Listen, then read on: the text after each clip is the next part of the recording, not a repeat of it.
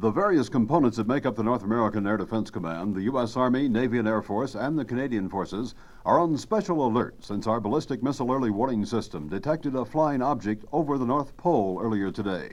A person using the name S-Claus has filed a flight plan, and reports now coming to the NORAD Combat Operations Center indicate that Canadian and American technicians manning the Distant Early Warning, or DEW line, have sighted an object on radar. The object has flight characteristics similar to those recorded last year during the annual flight of Santa Claus. However, there is this one important factor that must be considered.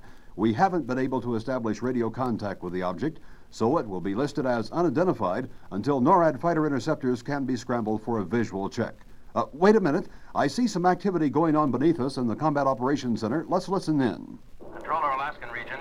This is Duty Controller COC. I have no identification of unknown track number 004. I advise you to scramble. The NORAD Combat Operations Center director is scrambling aircraft of the Alaskan NORAD region now, and if the object does prove to be Santa Claus and his sleigh, the fighters will provide escort as he makes his rounds. We'll keep you advised. This is Lee Mosley at the NORAD Combat Operations Center in Colorado Springs, Colorado.